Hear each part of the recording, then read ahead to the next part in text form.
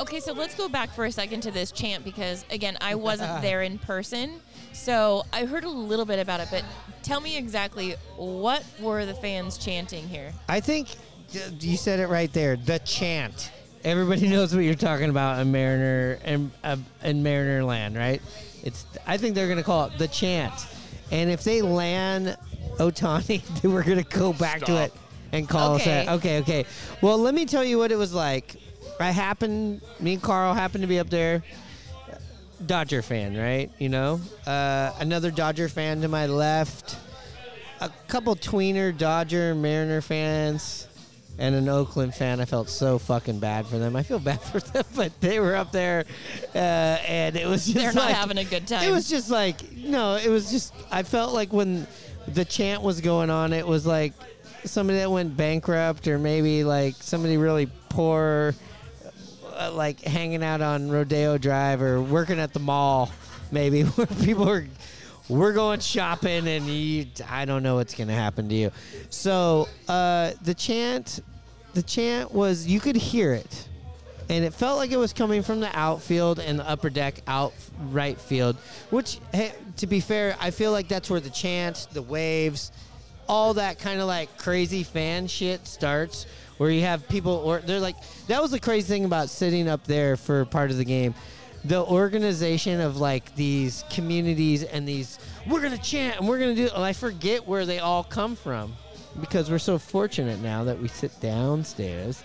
But it did come from the upstairs. It went on. The only thing I'd have to say is, as much as it's been built up, and it's a good thing, and I'm sure Ohtani heard it, every time a pitch was thrown, it would like die down, and it kept dying down and dying down, versus like a wave that just keeps going. But honestly, besides that, the game was so boring. I'm actually a little upset we didn't get a wave going in there, because this was a waveable game. Wave. Bam. What'd you say? Whoa.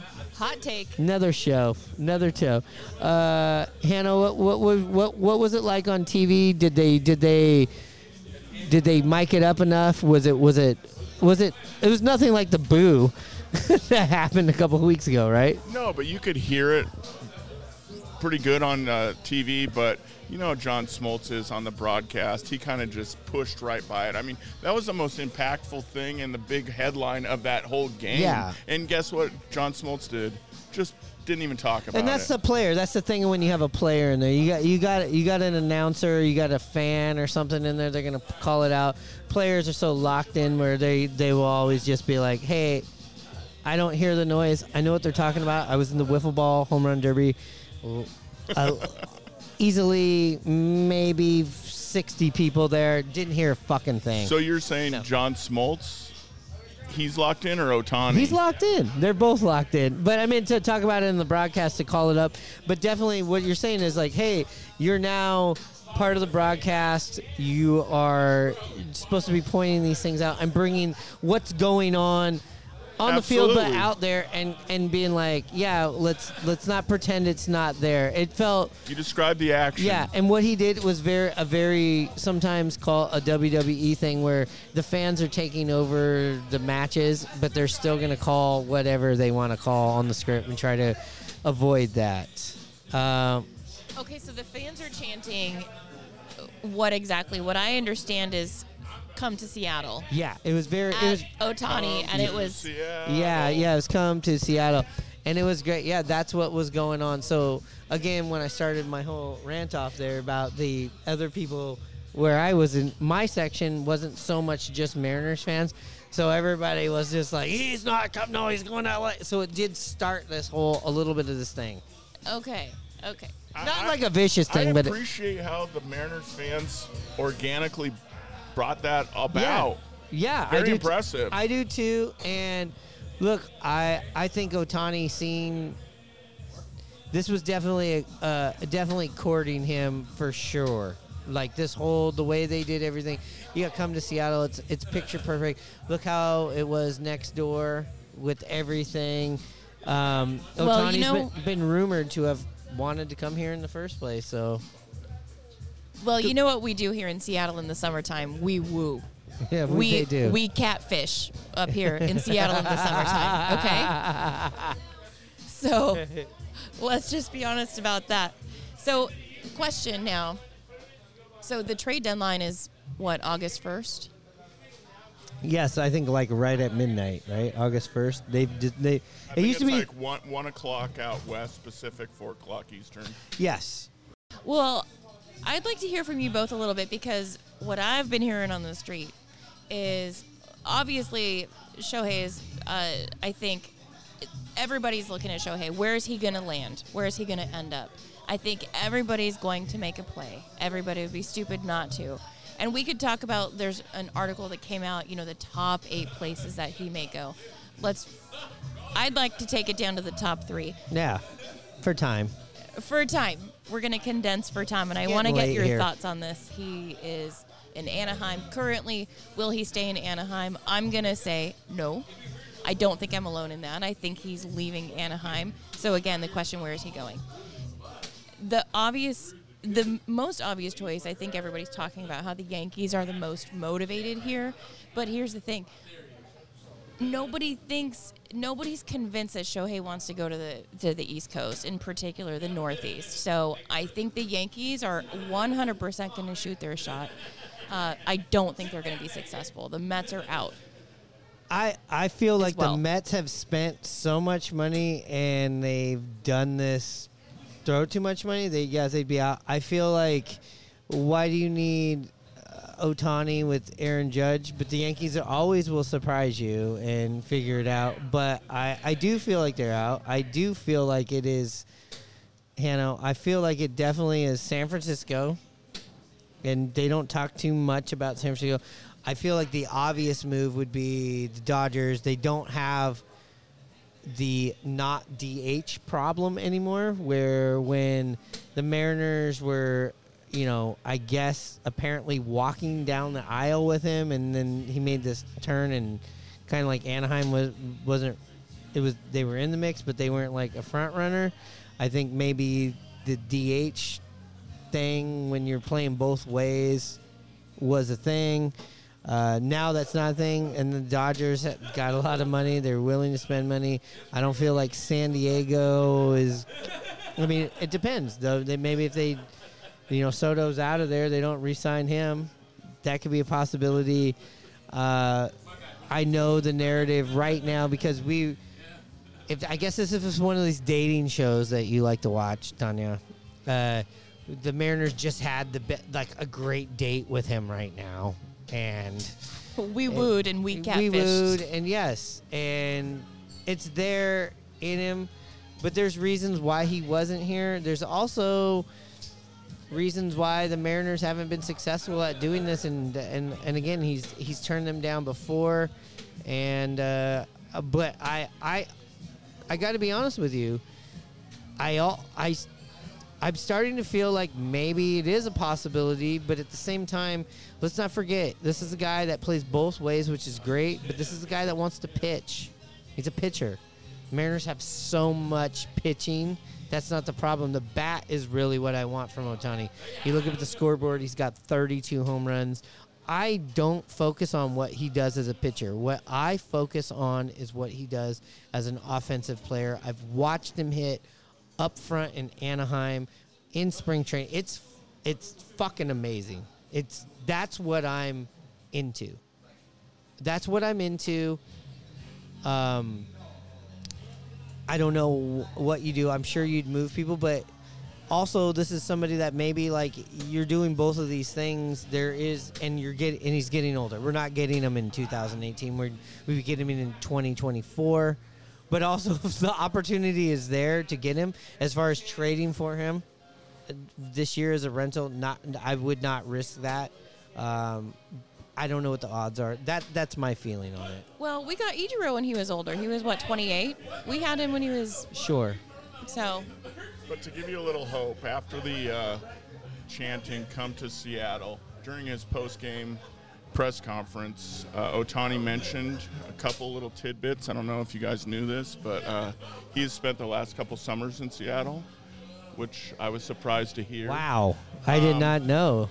One thing is I know he trains a little bit at Driveline down in Kent. So obviously he goes down there to train. It's a baseball facility. Obviously Kent is in a place where I'm sure that Ohtani wants to live, but that's okay. It's a good training facility. My Uncle Kent lives in Kent, okay? We love Kent. Which one? The uncle or the city? Oh, the vaguity. That was intentional. We gotta ask how to grab a Norma. And the other thing is his interpreter, as everybody's seen, who works with him down in Anaheim, who Jesse Winker and the brawl went after, or I don't know if he went after, but he was involved in it somehow. Winker makes his way back onto the show. But anyway. Because of Hanno. So that gives me a little hope, but I'm one that's kind of thinking there's no shot Ohtani comes here. That's how I feel. I agree with your reporting that he's not an East Coast guy. He's definitely a West Coast guy. I've heard the same thing through some Japanese media that I've heard from Mariner broadcaster Brad Adams. Said he talked to them that Ohtani's such a regiment-type pitcher. He doesn't like to be affected by the weather. West Coast definitely makes sense. But surprising to hear that he spent some time in Seattle during the offseason. Very surprised at that. Yeah. Does that give you a little bit more hope? I'm going to put myself out there, and I'm going to say first of all, I did not know that he had spent some time here before, and that actually helps build my case that I'm going to lay out here for you now, and I really want to hear what you both think. So I think that Seattle is probably a stronger contender than anybody realizes. I think we may be a bit of a sleeper here in this situation, and there's a couple of things. We have a really strong Japanese community here in the Seattle area. We do. So I think what it's going to come down to is what kind of player, what kind of legacy does Shohei want to leave? What is important to him as a person? Because if he comes to Seattle, we have recency bias here in our favor. We had open arms for him. We were chanting for him, asking for him to come here. And I really appreciate how the Mariner fans organically came up with that cheer. I mean, it was the talk of the All-Star game. So I think it's going to come down to what's important to him as a person, as an individual. What kind of legacy does he want to leave? Because if he comes to Seattle, he has an opportunity to join an organization with really talented young players where he could be he could be a true legend. He could have a statue here in this city. And I feel like this. I feel like in 2018, look at the 2018 Mariners, right? Good team, right? Cano, Segura, Cruz. Yeah. Pitchers, you're piecing it together, right? He's the ace. He would have been the ace on the staff. Also, he had never played in the major leagues. All he had known was what he's seen on TV. Now you look at him now. He's a little bit older. He's figured out how to hit in this league. He's pitching great, but maybe that pitching might stop where, hey, he's on a team where we have so much young pitching, Hanno, that maybe the pitching part of his game ends as he gets a little bit older, or it fades away. That hitting that I've seen from him, he has gotten better and better and better as a hitter. As a pitcher, to me, he's been good. I haven't seen this big spike in his pitching. His hitting, to me, is what is so fucking impressive. And the fact that he can do both is impressive. Dude, who do I have to get a hand job to get him on the team? But come on, I'm leaving that in. But let's go. Well, the only thing I'll push back on is when he was posted from his team in Japan back a few years ago. Obviously, the Mariners were in the running, and it was reported that he said he didn't want to come here because of the legacy that Ichiro had here. And, sure. And he did not want to, be in the shadows of that. Sure. And I get that. And we've, that's the reporting. We don't know if it's true or not. And I get that, but now coming. Now he's here. He's already started his own thing. For sure. And, you know, everybody was asking where was Ichiro during All-Star Week. I guess it was reported that he was away for a prior commitment back to his home country of Japan. I'm just throwing this out here. Could maybe Ichiro have done that to give the whole platform and the whole All-Star break to Ohtani to get him to be the focus of it and not take that away from him? Is there any possibly possibility that I could buy into that because Ichiro, just like Ken Griffey Jr. and Edgar Martinez, most of the I would say those are the best three Mariners that you have. And then there's a gap, and then there's a lot of other great Mariners.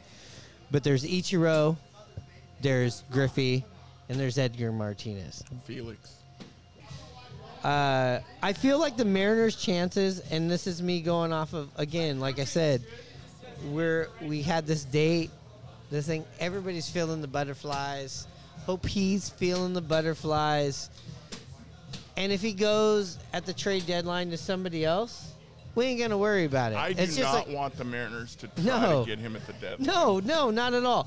And we didn't really get into that, and we're not going to on this podcast. We'll get back into it after this Detroit series. More near the trade deadline. I feel like, let's let them play this Detroit series, and we'll see what. And Minnesota. I mean, the next 2 weeks are key. They are. They could be knocked, out of the race, or they could be real close to being a game out of the wild card spot.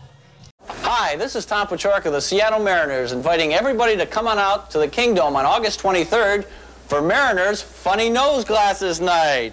Be the first in your neighborhood to have... Tom, I'm sorry. August 23rd is not Funny Nose Glasses Night. It's Jacket Night, Tom. Jacket Night? Yes, every kid 14 and under gets an official Mariners vinyl jacket free, Tom. Jacket? No noses? No funny nose glasses, no. I'm sorry. What am I going to do with 30,000 pairs of funny nose glasses? That's your problem, Tom.